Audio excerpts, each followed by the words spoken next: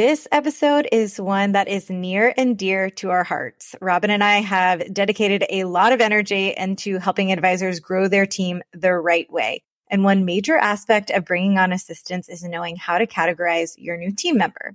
I am accompanied by Paige Griffith. She partnered with us to create the client terms and conditions template that we are so proud of, and she's a wonderful sounding board for legal advice. Whether you've been tempted to bring on an assistant as a contractor, or if you've toyed with hiring an employee to help you scale your business, this episode is for you. Hey, it's your travel industry best friends, Robin and Jen from Teak. We're obsessed with practically anything that touches your business and allows you to scale to the level of success that you've always dreamt of. With Robin's background in sales and marketing and Jennifer's experience as a management level HR professional, we grew a small itinerary creation company into a multi-million-dollar travel agency, and now we aim to help others skip the hard stuff and get right to the big wins. We're probably each recording this holding a glass of wine, so pour one up with us, grab a seat, and join us to talk all things travel and business. Welcome, Paige. Before we dive into the topic at hand, I want you to introduce yourself and share a little bit on how you got into law, as well as how you grew your business with your template shop and as well as your practice. Well, thank you for having me. I'm so excited to be here. This is a conversation I have been looking forward to over the past couple of weeks because we've been just chatting about what we're going to teach people today. And this is one of the topics that's also near and dear to my heart. How can I help business owners be empowered to hire better and do it the right way? So we're going to get into that. I am an attorney. I'm an educator. I am also a photographer. I have all kinds of entrepreneurship endeavors, multi-passionate, you could say. But one of the best parts about what I do is I don't just teach. I walk the walk as well. I'm in entrepreneurship. I have businesses. I've had businesses. I know what it's like to run an online business. So that is honestly how the Legal Page was born. I went to law school, ran a full-time photography business, was pretty successful. I live in Montana, so carried throughout the Western Montana, did it full-time. Then I decided to do that alongside being a full-time law clerk for a federal judge after law school. That was a crazy time, but it was a really good transitional period for me after law school because I worked for some firms in law school and then I wanted to work for firms after my clerkship. And it was just a pivotal change in my life trajectory at the time. The judge I worked for knew I did photography. He was wonderful. It was just the best couple of years of my life because he was honestly the one, I'll never forget it. He sat me down and he was like, I just think you're going to do something different with your life and the skills that you have. And I not like give you permission, so to speak, but like maybe you shouldn't go to these interviews for these law firms. Interesting. I think you should try to do something yourself. And it's really interesting because that very last year when I was working for him, I was like, I kind of want to combine both my passions into one. Like I'm really into this entrepreneurship thing and my photography. And I was building a team at the time. I had associates. I had people working for me. Like the business was thriving. All the while, like I work so hard in academia and I work for a federal judge and I have like jobs that could be on a silver platter for me. And I was like, what do I do?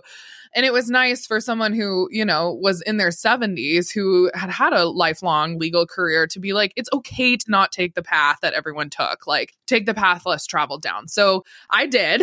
And I opened the Legal Page in 2018. I had a beautiful year before that of kind of doing it behind the scenes, starting a blog.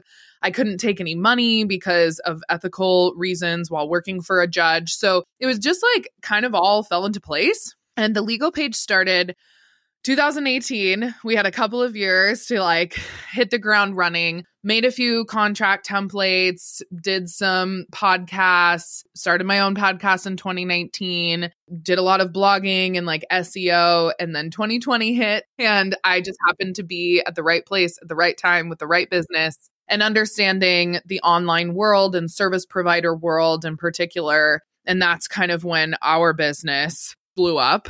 And I was really willing to help at that time. And I just remember those, you know, pivotal months, March, April, May, 2020. And helped as many business owners as I could for 16 hours a day. And we were all in crazy land. I know the travel industry was in particular, as well with the wedding and event industry that I was primarily serving at the time. And Jennifer and I didn't even know each other at that point of time. But it's crazy because TLP kind of became a well-known contract template platform online and then virtual legal platform for information online. And since then, we have grown beyond just the wedding and event industry. And now we serve all kinds of different entrepreneurs and service providers. Everyone kind of went into the online space. If you were at a brick and mortar, you didn't really have a choice at the time. Everyone needed to go online. And so we help people with that and the legalities surrounding it. And that's the story of the legal page. So that's what I do day in and day out for the most part now. We now have over 300 products in our shop, which is insane. Yeah. And thousands of people who follow us on various platforms. And then in tandem with that, you did mention Griffith Law Firm. So I do have a law firm. Myself and my associate were very small. We do some one-on-one trademark and copyright work for people. So some intellectual property things on the side. We don't take on too many clients, but we do have that separation there where we work with one-on-one clients. But contract-wise, that's all just with the legal page. That's amazing. So there's a bunch in that I would love to spend time peeling back. And I know we have a lot of content to deliver, so I won't go too deep into this. But I want to say that I did not have the blessing of a mentor that promoted me challenging the norm. So I love that someone that was very tenured and seasoned in their profession did give you that permission, because many times that's all it takes, right? If that person had said, Paige, you're going to be great down XYZ path, that reinforcement and that positive affirmation may have pushed you in a different direction. And it would have been easy for him to say that, right? Because that's the path that sounds like he had taken. Yeah, and the path that I was basically on. Like I was on a train I felt like I couldn't get off of. And I wanted to, right? Like you basically train your whole life to like do the trial attorney thing and work at a firm and become a partner. Like that's what you're supposed to do, quote unquote. Well, I love that. So I think that's a reiteration that if you are in a position of mentoring someone, like really listen to them, hear them, and also take note of their very unique talents and promote them in a way that allows them to grow into their own, because now you've brought your gift to hundreds, potentially thousands of businesses that have, and your tagline, I love it, is like getting legally legit. You've helped them feel so much more confident in operating their business. And I know that you've protected people from mass financial risk. So I think that's really powerful and something for us to remember as we're in the similar position. So the other thing that I want to mention is I do love these like moments where you just kind of realize that everything that you've worked for was meant to be and perfectly aligned, and is like this realization of like, oh, every stumble, every hardship, all of this was brought to this point. And I feel like that's what you had in 2020 was like, okay, every transition that I've made that was really a challenge that felt like a setback in that time, you were actually in preparation for helping others in this very chaotic and uncertain time. So I just think there's a lot to learn from that as well, because as you know, our audience, travel advisors, they all have a lot of, I would say, trauma associated with 2020.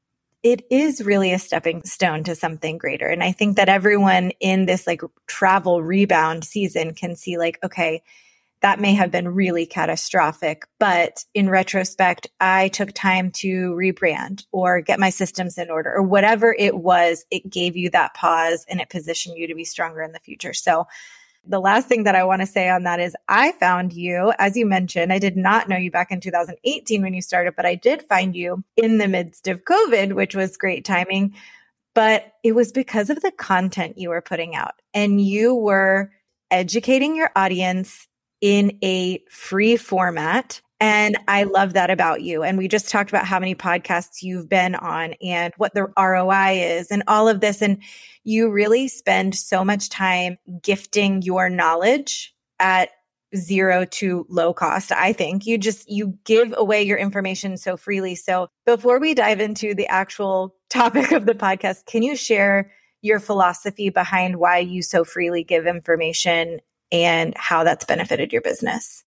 Yeah, I think if you are on the road of like everything has to have a monetary benefit to you, it's not a good way to do business in this day and age, to be very frank. I think that's one of the silver linings and biggest lessons I've learned since 2020 is it's really interesting. If I look back at like 2018 and 2019, like we were in the red. I didn't know what I was doing. I like kind of thought this business wasn't going to work. And then when I just started freely educating, and not feeling like I needed to have any quid pro quo there, people really latch on to that. People care about free education. And honestly, people care about educators who care and who truly care and who are in it for the right reasons. It's not that I wasn't. It's just that I think that attachment to like a quid pro quo isn't the right way to go about online business nowadays. People want to hear from you and your expertise and your backstories and your experiences or clients that you've worked with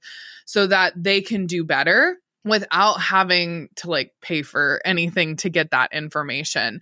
And now information is so freely given that if you're not willing to join that space, I think you're putting yourself at a disadvantage. So honestly, my philosophy is just that I'm really passionate about what I do. And I think one of the philosophies I had in the legal space was this was such a world where lawyers wouldn't give information without you paying them.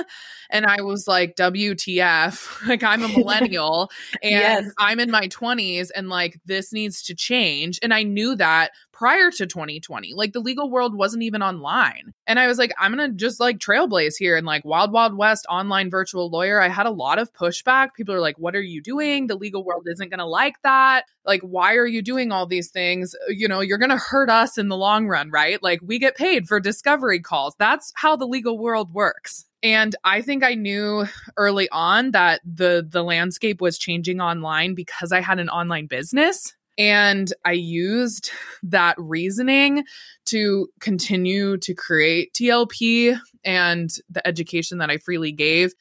And then the world figured it out in 2020 and the whole legal world had to go online as well. And they were just a little bit late to the game, to be honest with you. I think a lot of virtual lawyers really thrived at that time because the other law firms were just trying to like figure out how to like file paperwork online because they had done it, the old way. And now I think there's a lot of good free legal education and you don't have to like Google down rabbit holes and go into blogs and you can really just get the answers that you need quickly, efficiently. That's what business owners want. I don't know if that answered your question because no, it does. It's kind of a hard question to answer. I love doing it. And you just said it though. I think like that's the magic sauce is that you love doing it. And I felt your passion and your enthusiasm in your social media. And there is something to be said for you enthusiastically sharing your information with other people so they can do better. And this I just feel like honest effort towards bettering everyone's experience in the entrepreneurial world. Like it just felt very authentic.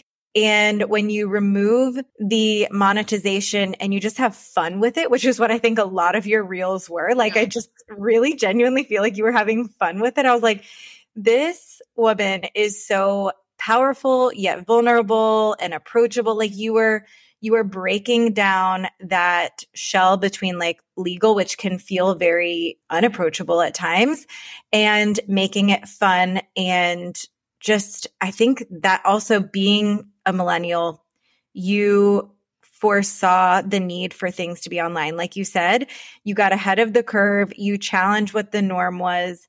And we always say to our advisors, like, you don't have to do business like the person next to you. You do not have to offer this comprehensive service if your clients only want part of that service. Like the service suite concept is something we're very passionate about. And I feel like you kind of can relate to that in this way that you're like, maybe not all my clients need hourly billing. Maybe they need templates. So you thought like, what is going to resonate with my audience? What's going to make law more approachable and usable for people and maximize my accessibility to people on an individual basis? And you did it.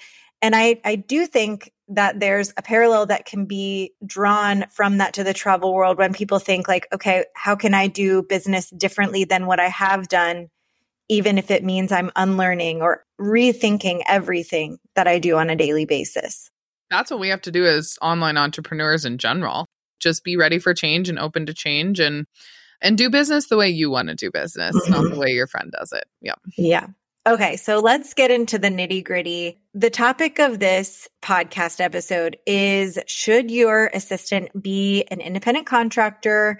And we don't mean independent contractor by the way that travel advisors think of independent contractor. We mean contracted labor for the sake of outsourcing certain tasks in your business, or should they be brought on as an employee, a direct hire of your team? Paige, can you shed light on the biggest differences between those two structures? Absolutely. Okay, so we are getting into the nitty gritty here. Let's just dive off into the deep end here. I'll try to be as fun as possible talking about this conversation, my friends. 4 big things that I want you to remember when we're kind of weighing whether we're bringing a worker on as a contractor or employee. Have you ever had an unhappy client and then immediately checked to make sure that your terms and conditions had you covered? If not, props to you, but that's not the case for everyone. If you're like us and you want to make sure that your client can't hold you financially accountable for any loss due to last-minute cancellation because of bad weather, a missed flight, a positive COVID test, or any other situation, we know they happen, then you'll be happy to know that the Legal Paige has your back. The Legal Paige is an online template shop run by a real lawyer, Paige Griffith. She took the time to work with us and get to know the ins and outs of the travel business so that she could make an incredibly robust terms and conditions template. If you're ready to get legally legit, start with the Legal Paige. Our link to the travel industry specific agreements can be found in the show notes. Flexibility and control, tax implications, ability to part ways, and cost implications. So starting with the first, if you have an employee, you have a lot more say in controlling them. And honestly, flexibility and control is the name of the game here. It really hinges on your control over this worker. And it is a gray area. I don't have a clear-cut answer for you because everybody does business differently. So employees, you can control their schedule. You can have them work every single day at a certain time that you work. You control their pay rate. They don't get to set that for you. This is what you're offering. They can accept to be an employee at that amount, whether that's hourly or salary or, monthly rate, stipend, whatever that is.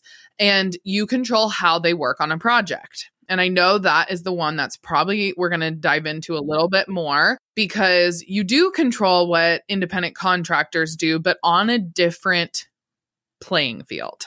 Contractors, the main thing you really need to take a hold of is, for the most part, they're kind of their own business owners, right? They're contracting out their help with hopefully you and or some other business. If they're just working for you, they look an awful lot like an employee. So be just careful of that. It's not impossible to do, but for the most part, they really need to look like they're contracting, right? They're gig workers. They're working for different people at different times of the day. You can't have a set schedule for them. Can't control that. You can allow them to finish projects or tasks that they get done on their own time. If they're on a couch, you can't ask them to be online from 11 to 3 every single day because that's your preferred time of working and you need to be able to talk back and forth with them. That is an employee for legal purposes, my friend. Like, you will get flagged every day of the week if they say they were incorrectly designated as a contractor and they present that type of evidence to get workers' compensation or to get UI benefits or something along those lines because you misclassified them. So they set their own pay rate. They send you invoices. It's like control is just not there except for kind of like the final project or the final task that needs to get done. They need to get that done, right? Within a timely fashion, whatever you set that as. But can you set deadlines? Yeah. For a contractor. For contractors. Absolutely. You can set deadlines. Can you define the process of how they do a project? Yeah, absolutely. That was actually a burning question of me. I'm like, if I bring on someone as a contractor, can I mandate, and I guess that's a hard word, that's the critical word there. Can I mandate exactly the steps that they take to do the process? Okay. Yeah, it's all about a balancing act. Again, the legal world is gray. Honestly, the contractor world is pretty gray. And since 2020, there's been more and more and more contractors. So I just like to think of it as, do you want a virtual assistant versus an in-person secretary? Like, if you can really distinguish your person as being more like one than the other, you're going to be okay. If you're controlling the SOPs, the workflow, and the final product, that's fine. Then don't control them, make sure they're invoicing you, make sure they're their own business invoicing you, they're doing it on their own time frame throughout the week, and you're just periodically checking in with them, right? You can't get mad that they're not responding back to you within the hour. Like, they're a contractor, they can do what they want, but you can control the final product. So again, balancing act here. That's flexibility and control. Tax implications. Really, an independent contractor just pays their own taxes. The company issues a 1099. A 1099 NEC if you're paying through, a direct deposit format or check format. If they're sending you an invoice from like PayPal or Stripe or Square or something along those lines, or their own CRM system, right? If they have their own business, then you're not sending out 1099s. That's like the easiest way to do it, which is great because the payment settlement entities are now legally required to send them out for tax purposes. Those are called 1099Ks. I have a lot of contractors that I won't hire them if they don't send me an invoice through these platforms, because that's less tax and legal liability on myself, because that very much looks like they're a contractor. That was my next question to you is, should every contractor that you bring on, one, be their own legal entity as an LLC? Like, even if you find your next door neighbor is looking for some extra hours and you don't want to mandate when they're doing it, you're like, I just want to pay you hourly or project wise or however, and we'll get deeper into that. I shouldn't have said that as an example, but do you recommend that they have an LLC, and is it required that they invoice you proactively? And again, we're going to get deeper into that, but just since we're already on this topic. Yeah, those two can honestly be mutually exclusive in my professional opinion, because I think invoicing is more important than the other person being an LLC. I think a lot of gig workers and contractors don't want to start their own business if they aren't one. So a lot of people in the virtual assistant or contractor space, when they're just getting started, or sole proprietors, I just want them to have their own business name and send me an invoice so that they look an awful lot like they're contracting with me. And in that respect, I want them to sign an independent contractor agreement with my company. So if those two things are going hand in hand, I don't totally care if they are a sole proprietor or an LLC. Recommendation wise, yeah, it's way better to work with an LLC, because you're even just bolstering your defenses to them being truly a contractor. And you guys, we're just talking here about if you get audited, or if something you're wondering, you have to assess your own risk as a business owner. Everyone has different risk tolerances, right? Some people are risk averse, some people are really risk tolerant. And so I don't know where you fall, but you got to dig deep. Where are you at? Are you okay, if I do some of these things that Paige says, I have good arguments on my side that I did my due diligence in hiring this person as a true contractor. And you're really just waiting for the minor possibility that they could come back and be like, no, I was an employee, I want XYZ benefit, and I got taxed wrong. The chances of that happening are slim, but they do happen. And so that's what Jennifer and I are trying to help you avoid here. People are getting more savvy nowadays, and especially with the financial landscape of our world and inflation and tax changes all the time with contractors and people on payroll. Some people want to, you just never know how it's going to end too, right? I could get into that. But if they're terminated and it's there's a bunch of bad blood, you have no idea what they're going to come after you for. And that is what I'm trying to proactively prepare you in advance for the what if scenarios that occur. Employees, you're paying their taxes. That's all you need to know. They're on payroll, you're paying your share of taxes. So it is a little bit more expensive to have employees for really only that purpose. But a lot of times there's a cost benefit analysis there of that cost is 100% worth it because one, they're an employee. I can tell them to do whatever I want. I have full control over them. And a lot of times there's certain workers in your company that just make way more sense as an employee and to take on that extra financial burden a little bit and liability burden, right? You have to usually have some type of insurance for them. Ability to part ways. This is really important for you to know about. A lot of people that are hiring contractors still like to think of them as employees where there's a little bit more wiggle room and termination and having them leave and finish out projects and payment, and they have to give you 2 weeks notice and all of these different things. Contractors can leave at any time. They don't have to give you a reason. They can say they're done today and that's it. And they're off the hook. And same with you. You can let an independent contractor go for whatever reason at any time. Employees, there's a little bit more of a process, formal process that needs to occur when parting ways. So there's a lot more legal protections in place with employees with termination. So just know that going into it, right? You have to terminate the right way so that you're not putting more liability on yourself during termination procedures. And lastly, cost implications. We kind of talked about this with taxes. Generally speaking, employees are more expensive just because you have to usually give them some type of benefits when they're working for you, whether that's PTO or additional creative benefits. A lot of people can't give healthcare and those type of things, but retaining employees, you have to look into that. You have to pay your share of taxes. So, someone who is $1,500 a month, if they're on payroll, it's a bit more expensive, right? You're looking upwards of probably $1,800 or $2,000 when you pay your share of taxes every month.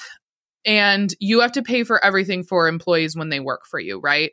So sometimes they can have their own equipment, like their own computer if they're working for you as an employee. But any type of platform or software, anything like that, you're going to be taken care of. That's why people love the contractor route, is they are liable for paying their own equipment and expenses throughout the duration of your working relationship. So those are the 4. I kind of want to go into hypotheticals because I feel like it would really shed light on that. So you talked about control over time. So in the travel world, a lot of advisors want to bring on a VA. And one of those tasks that they want to outsource is potentially being a backup point of contact in case of emergency. Let's think about that because to me, that's very time sensitive. If I am out of office, I am saying to this person, hey, I want you to be the backup response to anyone in travel when I'm not in the office. To me, that is either an outsourced contracted service, like a true answering service, or it is an employee that is probably salaried. And that could be a whole nother podcast, is hourly or salary. So we won't even go into the complications of that. But if you're expecting someone to handle an emergency situation that's time sensitive, talk through the potential structure of that. Yeah, I think it can be either or. Just with a contractor, you have to have a lot of ability for them to say yes or no to that scenario. So I would say it can't be part of their job description like an employee could, where you could hand that off to them at any time that you see fit. For contractors in that respect, you would really need to be very clear and probably have it in writing that, hey, this is occurring. Are you available to do this? And not make them say yes.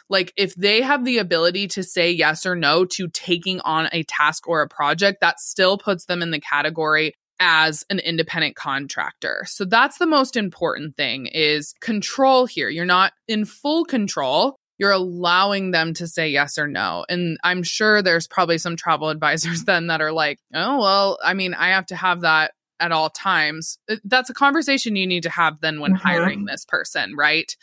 What is your availability? Is this something that you're willing to do? I think with travel advisors too, if you're out of office and you need some help, it really isn't, you're on the clock all the time.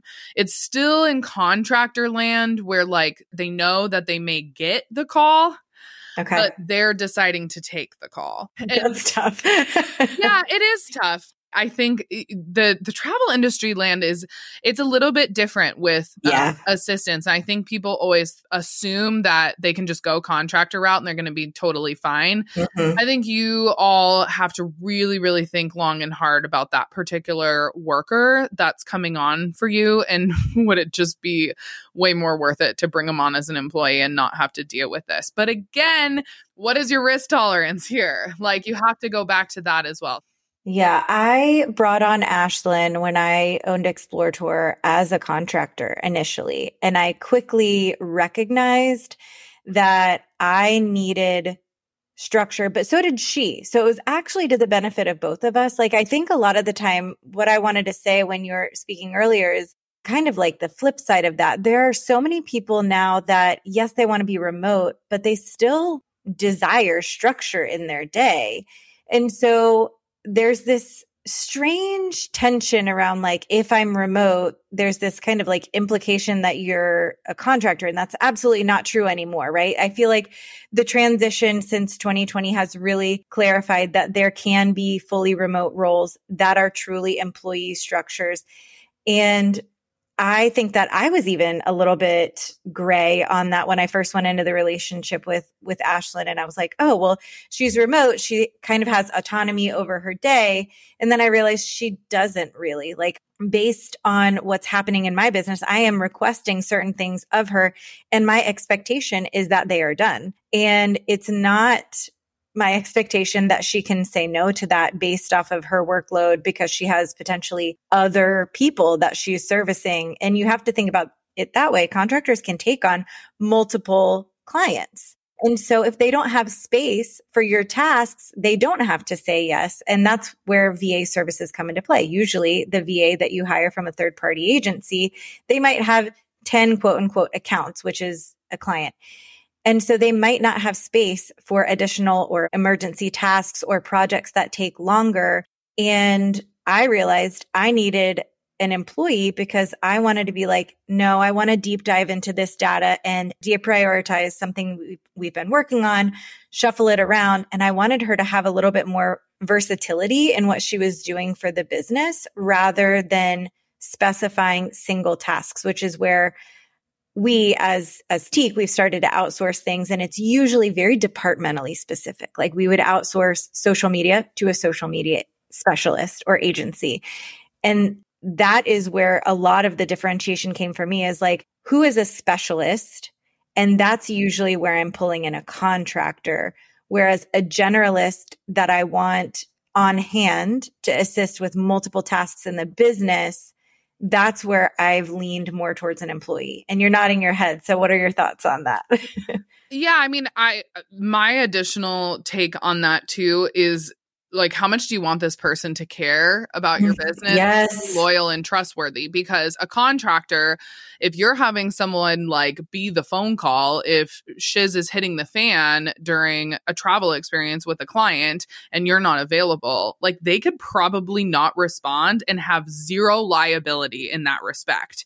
And it's on you. So you're like putting this task onto someone that you don't even know if it's going to get done the right way, and they don't care about your business the way you care about your business. But an employee, I can tell you, usually does. Yeah, like, the right employee that is there is a cost to them not answering that phone call and not getting it done. Like, it's in their job description. An independent contractor, there's no skin in the game there. And that's the thing, is like, I'm sure some of you are like, but I have a great independent contractor. Like, I'm sure I could find one that's loyal. Like, my friend, like, I've been in business a long time, and even the people that I think are the most loyal of loyal contractors, like, no, they are very, very like selfish in their own respect, which all the power to them. Like, that's why they're a contractor. Correct. Independent contractor. Independent. They are independent by nature. Like, they get to control their own life. And if they're not available to answer that phone call, like, they don't have to. Like, it's just different with an employee. So understanding that distinction too is really important as a business owner in the travel world. I think that's probably, to me, the primary point that we focused on when we started to bring on team members. It was like, first of all, this is just fair. It's fair for these people who are dedicating their time to us and are emotionally invested in us to return that favor to them and say, I am loyal to you just as much you are being loyal to me. And I am creating a space that's stable for you moving forward. I am promising income to you. And I think that's scary for a lot of business owners when they're like, well, a contractor, if things go sideways, I don't have to continue working with them. An employee, I have to continue paying them. And that is correct.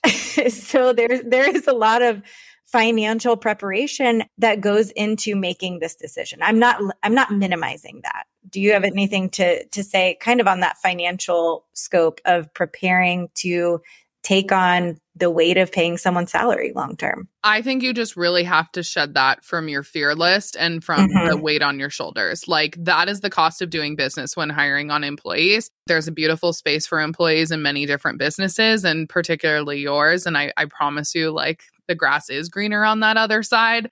When you let go of the fact that, oh, contractors are easier, contractors are just like the better way of doing business. Like, that's not true. Honestly, for more time than contractors were a part of the worker landscape, employees were the way to go, and they still are. And like Jennifer said, there's a lot of people who just want to be employees. They want that stability. They want to be loyal and trustworthy to a company. I really think you have to let go of a lot of like, oh, it's easier to have a contractor. It's honestly, sometimes I think it's 10 times easier to have an employee.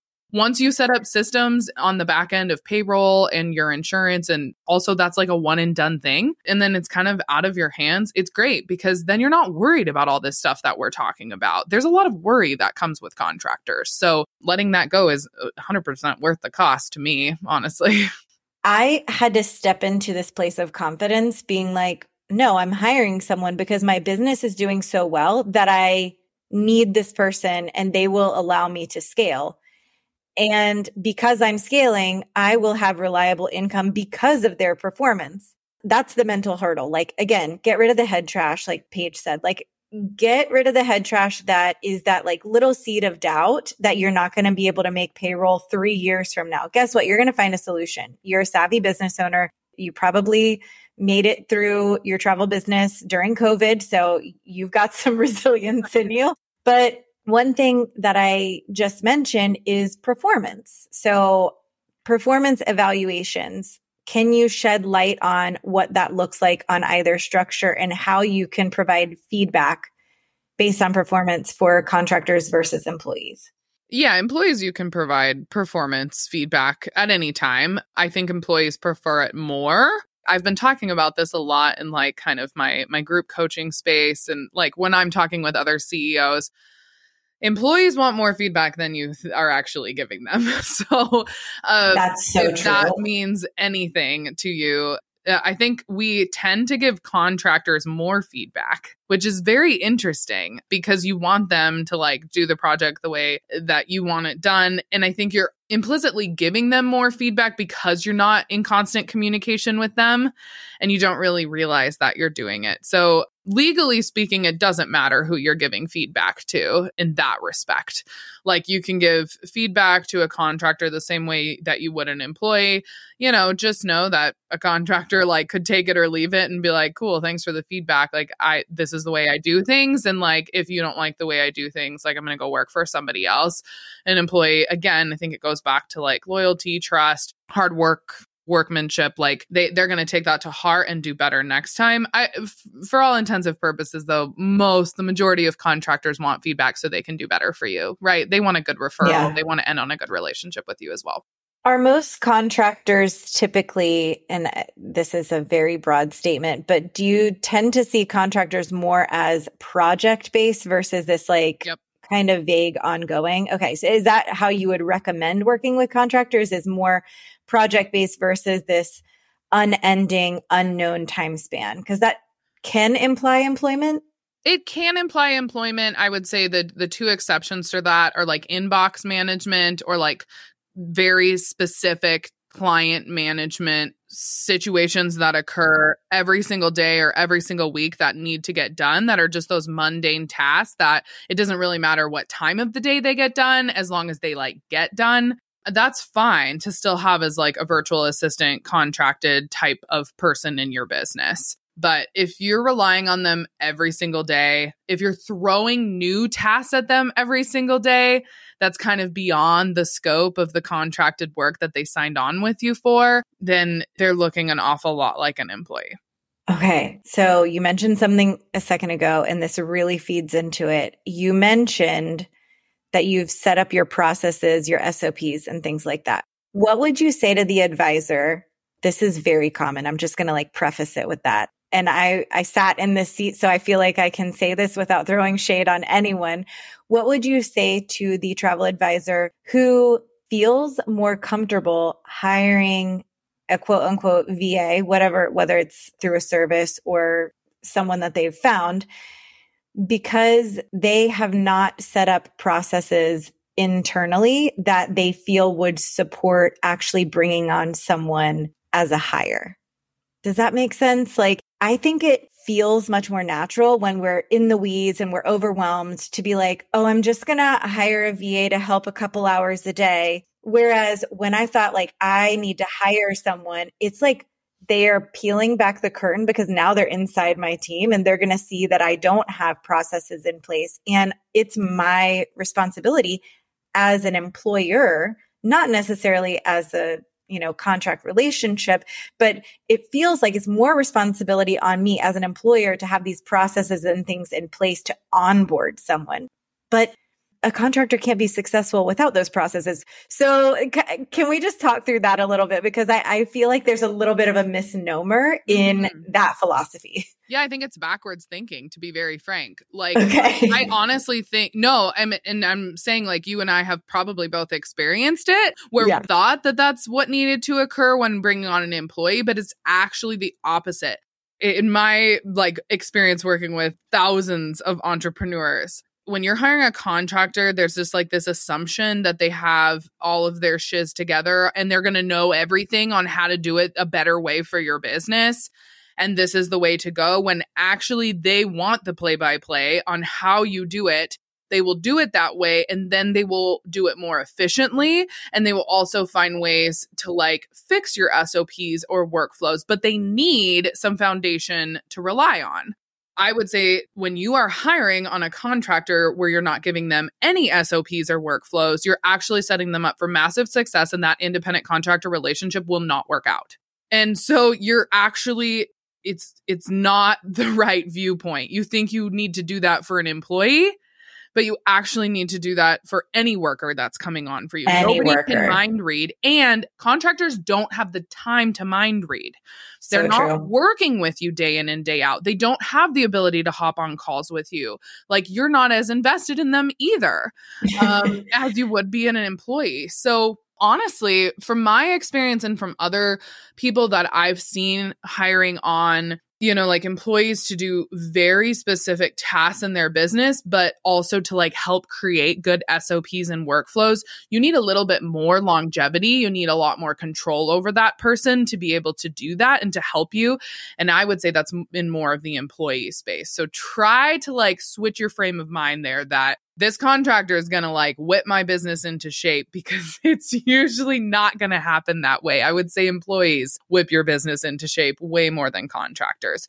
But regardless, you need good SOPs and workflows for whomever you're bringing onto your business. Nobody can mind read. You know your business so well, but it's in 15 million different places online. And so if people don't know where to go, they're always going to have to ask you, and you're going to be bottlenecked with contractors because they're only working a certain amount of hours per week, and they're just trying to get a lot of the things done that you ask them to, and they don't have time to look at the back end and what's going wrong. And if they do, they're going to charge you for it. They're going to charge you for it, or they're going to be really frustrated, to be honest with you. You need to give them a good playground to play on. It's so interesting that you mentioned the concept of they don't have time for that, because if you have contracted someone 10 hours that week or 10 hours a month is actually a normal amount that we see people kind of transitioning into. Some VA hiring it usually starts at 10 to 20 hours a month and then goes up from there. But They don't have time. You need to give templates or something. And I find that so many advisors don't trust the people that they're hiring. And they're like, well, I did bring on a VA, but it didn't work out. So I don't think I can bring on someone else. Now I know what actually happened there. I know that they failed to prepare templates, SOPs that allow someone to effectively do the job. And then they expected someone to read their mind. And when that expectation naturally fell through, they now distrust everyone other than themselves to run their business. And then they're constantly in the grind. They're exhausted. And they just genuinely believe that the beginning and end of their business fully relies on themselves. Do you find this often with other industries and other entrepreneurs? Is this a common pitfall that people are falling into when not creating processes and defining them for themselves? Yeah, absolutely. It happens, I would say, the majority of the time. And I just want to say to everyone, I don't want you to be discouraged because it's all a learning lesson. Like, contractors are going to come and go in your business a lot. Don't take it personally. Take it as a learning lesson and do better next time as a leader and a mentor and an employer. You can only learn from those situations. Yeah, some are going to cut a little harder, but most of the time, this is just business. Really try to tell yourself that every single time. This is just business. I cannot take this personally. My personal life is so much different than this. You are going to have failures. You are going to have failures with whatever workers you bring on, whether they're contractors or employees. You're going to have a lot of them. And just know that now going into it, and have good exit interviews with anyone who will allow you to have an exit interview. You don't just do those for employees. I do them for contractors all the time. And for contractors, and for all intents and purposes, I always try to find them a new home or point them in the right direction of somebody else that I would recommend, because you just don't want to end on completely bad terms. But they are more likely to give you really unsolicited feedback for the most part if you are parting ways at that point, no matter what the worker is. So yeah, I see it all the time. And I think you just have to realize, if you're newer to the industry as well, start small. Start by hiring on somebody that's just going to take on one small task for you. Don't assume that they're going to take on everything and whip your business into shape. You need to remember you're still going to be doing the majority of the work, and it's building blocks. You're going to build upon each worker that you hire. And the biggest thing I can also say with a lot of the worker landscape that has occurred in the past couple of years is people are really tired of doing more than what their job description says, and they will push back at that. So be very cognizant of that for contractors or employees. Contractors are going to say no because they don't want to be on their job description, and they aren't going to work more than 10 hours while they're trying to figure out your business. They're not going to, they're not supposed to. And employees in particular, they're going to want more pay, or they're going to want more benefits for doing more than what they agreed to when they started working for you. So that's a change that's happening nowadays that we all have to really jump on board.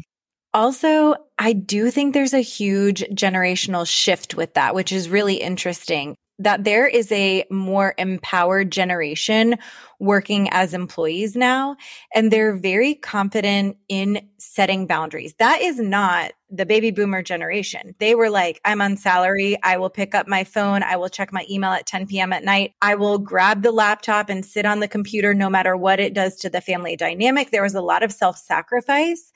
And now there's a very large shift in that, where it's I don't know if I'm going to have the bandwidth to get this done by 5 p.m. today. And I'm like, what?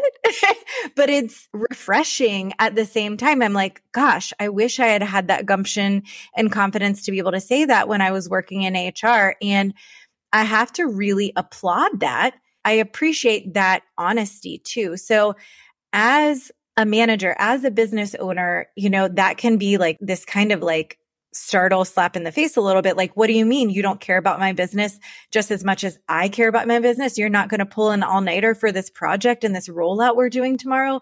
No, they're not, because they are an employee. They're not an owner. And maybe if you have some kind of profit sharing or something like that, maybe that entices that kind of behavior. But at the same time, you just really have to be respectful of boundaries as you start to employ the younger generations, because they will push back 100%. Yeah. And I love that. I really do love that. It was an adjustment at first because I just didn't come from that mentality, but now I'm like, okay, I dig that. Okay. So I know we mentioned cost implications of bringing on an employee, and I want to touch on this a little bit further before we move into our wrap up section. But I want to ease people's mind, because to me, I pay for Gusto. I love Gusto. I utilize Gusto for payroll, and I've done all of my state filings through there. We have the concierge level, and they do our employee handbook. Yes, there are costs to all of that. But what I will say is that there was definitely an ROI emotionally to all of that. Growing your team can feel daunting. From creating an employee handbook to processing payroll, there is so much to consider. However, Gusto can simplify it all by acting as your in-house HR professional. Gusto offers various tiers of membership so that you can decide what level of support best fits your organization. Our team trusts Gusto to handle state filings, manage taxes, create our employee handbook, track PTO, and so much more. If you're not an HR pro but need one on your team without the overhead, check out Gusto. Get $100 off when you enroll using our affiliate code found in the show notes. I know that I have someone on the other end of the line that if there is an HR question, I can submit a ticket. If there's a tax question, I can submit a ticket. I was given an employee handbook, and they actually customized it to our business, which created this credibility with our employees that we were an official business. And so, yes, I want to say there's obviously going to be some additional costs, not just your loaded labor that you're paying the costs of taxes on your payroll, but there is going to be the payroll processing. There's probably going to be a legal fee because you do want to put that IC contract in place. But like you said, these costs are one and done. Are there any costs to be aware of with ICs as well? Or is this just something that you just kind of have to emotionally and financially prepare for with employees, knowing that there will be a return on that? Yeah, I mean, I think legal costs here, we're really talking about contracts. And I think we haven't delved into that too much here in this episode, but I want to, because it's really, go for it. I think it's really important. We're always thinking about like the money we're paying them and the money we're paying them and how we're processing payroll and all of those things. And like the HR questions that you have, that's great to have a professional look over. But the one thing I don't want you to skimp on is the starting point. The laying of the foundation at the beginning of your working relationship is the cost of that legal document or legal documents you need them to sign. And it's very similar to kind of a one and done thing where you get a good contract for an independent contractor or an employee agreement. You're going to have one or the other. You got to start there. And you can use that for all of the people that you bring on. But a mistake that I see a lot of people making is kind of non-disclosure agreements and non-compete agreements. And an IC agreement is going to have a lot of the clauses and information in it that you need to ensure that you're protecting yourself. The working relationship clause that they agree to being an independent contractor, they agree to invoicing you, so on and so forth.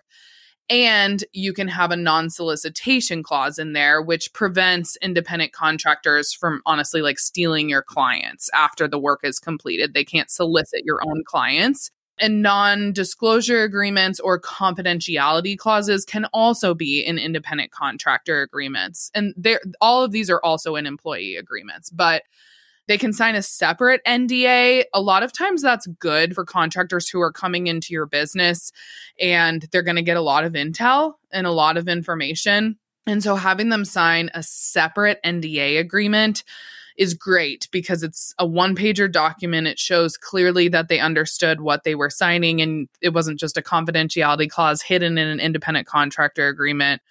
For legal purposes, it's always good for evidence and proof that they knew what they were signing and you explained to them what they were signing. The biggest mistake I see is non-competes in independent contractor relationships. a cost of hiring an employee. Yes, dollars and insurance and, paying your share of taxes and all of that. Though the benefit could be you have them sign a non-compete agreement.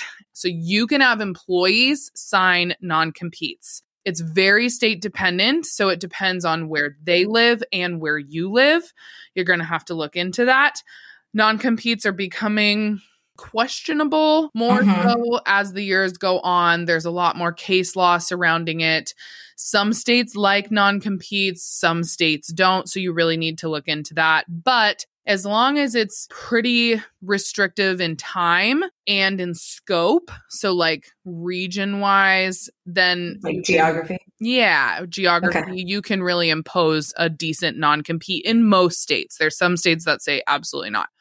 But that's the best part about an employment agreement is you can have a non-compete clause in there, but do not ever, ever, ever put a non-compete clause in an independent contractor agreement because they are independent by nature. They can compete by nature. They can do certain things, but they can't like steal your workflows and processes and start their own business. And, they can't solicit your clients. That can still be in an IC agreement. Okay, amazing. That's super helpful. I do want to say that the link for the IC contract will be in the show notes, as well as the terms and conditions that we created for travel advisors. So we will link the specific contracts that we've been discussing in this episode in the show notes, as well as just a general link to the legal page template shop. So if you're like, holy cow, I don't have any of these in place, I really need to tighten up my processes, we've got you covered. Before we do the closing, I would love to hear specifically how you recommend someone who's just getting on the on-ramp for hiring, whether it be for an IC or they're looking to hire directly into their team as an employee. What are the easy takeaways or tips that you can recommend that will position someone for success and longevity in working with someone that gives them the results they're looking for in their business? Yeah. So kind of best practices here for you as you're growing your team. I have 3 big ones actually that I like to tell people. I mean, this is legal, but also just management wise as well that I've learned over the years. Hire slowly, fire fast. You've heard it, hopefully, before you start bringing on workers, but that's really important that you find the right people before they come onto your team. So protect your team dynamic. Make sure you're vetting new team members before they're onboarded. Don't just think they're going to like jump in to the deep end and be a good fit. And if they're not a good fit, if it doesn't work out and they become a part of the team, you need to let them go pretty quick. Like, don't keep people on forever and like assume that they're going to do better. Protect what's working for your team. And then maybe you need to reevaluate putting a different candidate in that position. And then legal wise, you can do this through a probationary period. That's really great for employees. So your employee knows that there's a trial period of them working for you, and it allows you legally to let someone go without cause in a lot of states, at will employment. But probationary periods are great as well to not leave that open-ended. At will employment states are the majority of the US, but it kind of they assume that they're at will all the time, but probationary periods are great because it really allows you to be able to have an employee work really hard at the beginning of their working relationship with you so you can decide if this is going to be a good fit or not, and they're not just like you have them on for 2+ years. Same goes for contractors too. I would say, legally speaking, like set up an independent contractor relationship for a shorter period of time and then be able to like sign a new agreement to work together. So don't make this like a year-long endeavor of working with them. Like start with a few months or have it month to month and then maybe sign on to a longer relationship with them. The second one is I've learned this from some experienced professionals on test projects prior to having people join your team. Pay candidates for test projects or to handle a client situation before you hire them. I love this. This has been transformational in my business. of they may interview really well. You may think they are a great fit. And then you just are like, I don't need to do a test project. I don't really need, I know they're going to be great. They look awesome on paper. They're awesome in interviews. They're going to be great with clients. Then you onboard them and do all this work, and then they're not, and they can't do the tasks and the projects that you assumed they could do for you. So plan out some really good test projects. Be willing to pay for them to do it. Don't tell them to do it for free. Pay them to do the test project prior to working for you. It is 100% worth it for the cost. And set up some difficult client scenarios and see what they can do with those client scenarios or whatever you're hiring this person for, right? Like make them write you 10 email responses if they're in your inbox, inbox management. And then the very last one is if you do have to fire someone, this is a big lesson that I've learned and from myself is before you fire that person or let them go or you transition out, I don't want that transition period to be long. I want it to be short. And before you even tell them, I need you to take them out of all of your systems and remove permissions prior to doing this. Before you let them go. Don't think you let them go and then you have this transition process and you're going to take them off of all of these things. I mean, you can't control if they're leaving and they tell you, then you have to do that as quickly as possible. It's literally like you stop everything and get them out of all of your online platforms.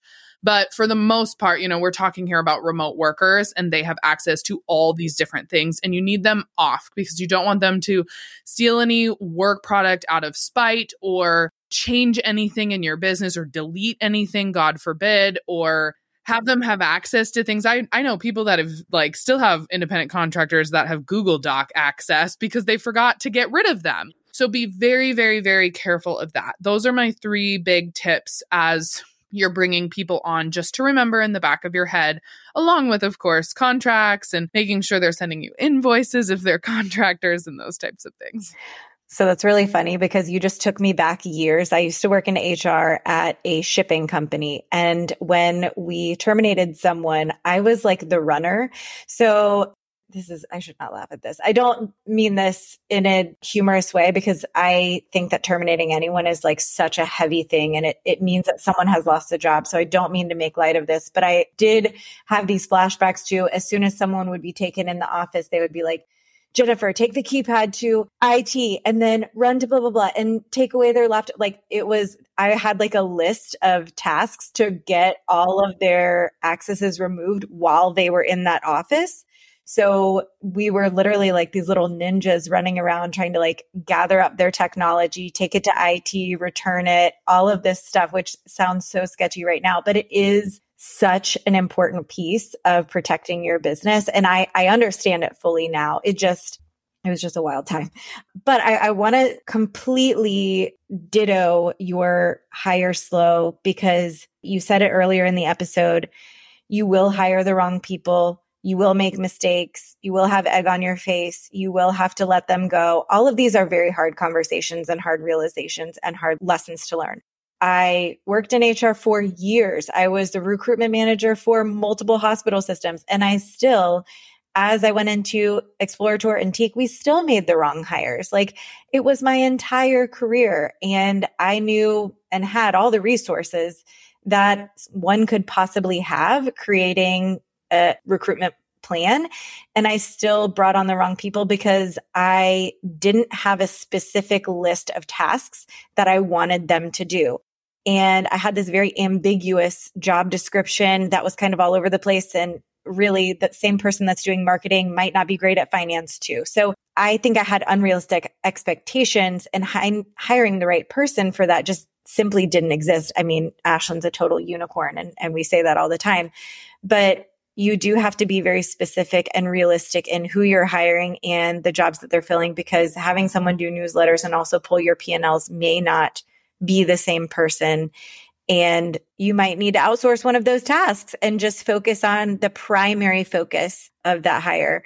So I appreciate you sharing all of that.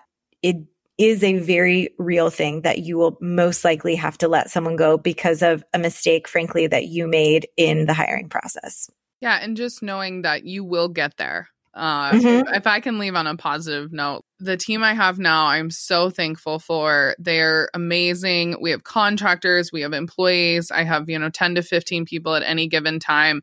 Everyone works great together. We've had some hiccups along the way. I'm sure we'll have hiccups in the future, but having team dynamics that are solid, that you're happy to work with every single day, that people are happy to be on your team means everything. And so just knowing like it is great, you can scale, you can grow, you can be a very successful, healthy business, and you can get time back as a business owner by hiring people. So it is absolutely worth it to put all this into, your daily routine. And it is going to be worth it. I promise you. We just are giving you some tips on how to do it better and how to learn along the way and how to do it legally, of course, and kind of knowing what you're getting yourself into if you're just starting out.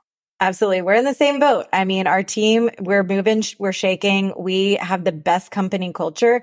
I really do think that comes from staying true to your vision and being honest on if someone is impacting your culture, and just remembering your values, your mission, your vision through the recruitment process, and say like, is this someone I want to have lunch with? Is this someone that I love on our team that they would have lunch with? Would they be best friends? One of the biggest telltale signs of someone's longevity in a company is if they have a best friend in the business. So you want to create a culture of friends.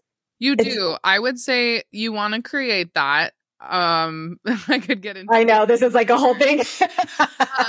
I just always say, like, don't treat your team like your family. Like, you're not family. They are working for you. There needs to be a respect line and employee or contractor relationship there. Keep that line really clear because things are going to happen. And just be careful of the family line. The friend line is important. You want them to feel comfortable working for you and happy to be working for you. So.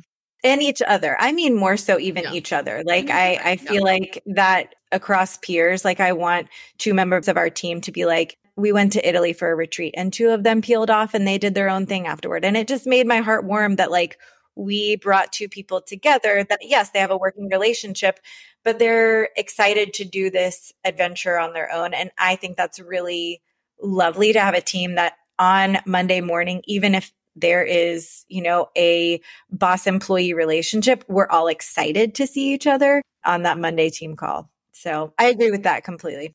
Oh, there are so many more questions we could cover. I won't do that because like employment law is an entire niche career for a reason, obviously. It is definitely more than an hour and 15 minutes. So yes, we're doing the most with the limited time we have. And thank you so much for gifting us with that time, Paige. We are so grateful for you taking the time to join our team and our audience to shed light on the best ways to grow their team. If you are looking for more help in getting your business legally legit, please, please, please head on over to the legal page. Like I mentioned, the link will be in the show notes. Check out the templates and find those contracts that best suit your business. As always, thank you to our listeners for joining another Teak Talks episode. If you are loving our content, we would love and appreciate your support and feedback. Head on over to the Apple Podcast, hit subscribe so that you never miss an episode. And while you're there, please leave us a rating and review. We'd be forever grateful. We're sending you a long distance cheers because you just finished another episode of Teak Talk. If you loved what you heard, hit subscribe and head over to the show notes for any resources and a summary of this episode. In the meantime, if you want more access to us, we are personally inviting you to join our Niche by Teak community, where we host live events, answer your questions, share destination masterclasses, and give you a front row seat to all the resources that we launch throughout the year. Plus, what's better than being surrounded by like-minded advisors that are hyping you up to succeed each day? We think nothing. Head over to www.teakhq.com/niche to join the community today.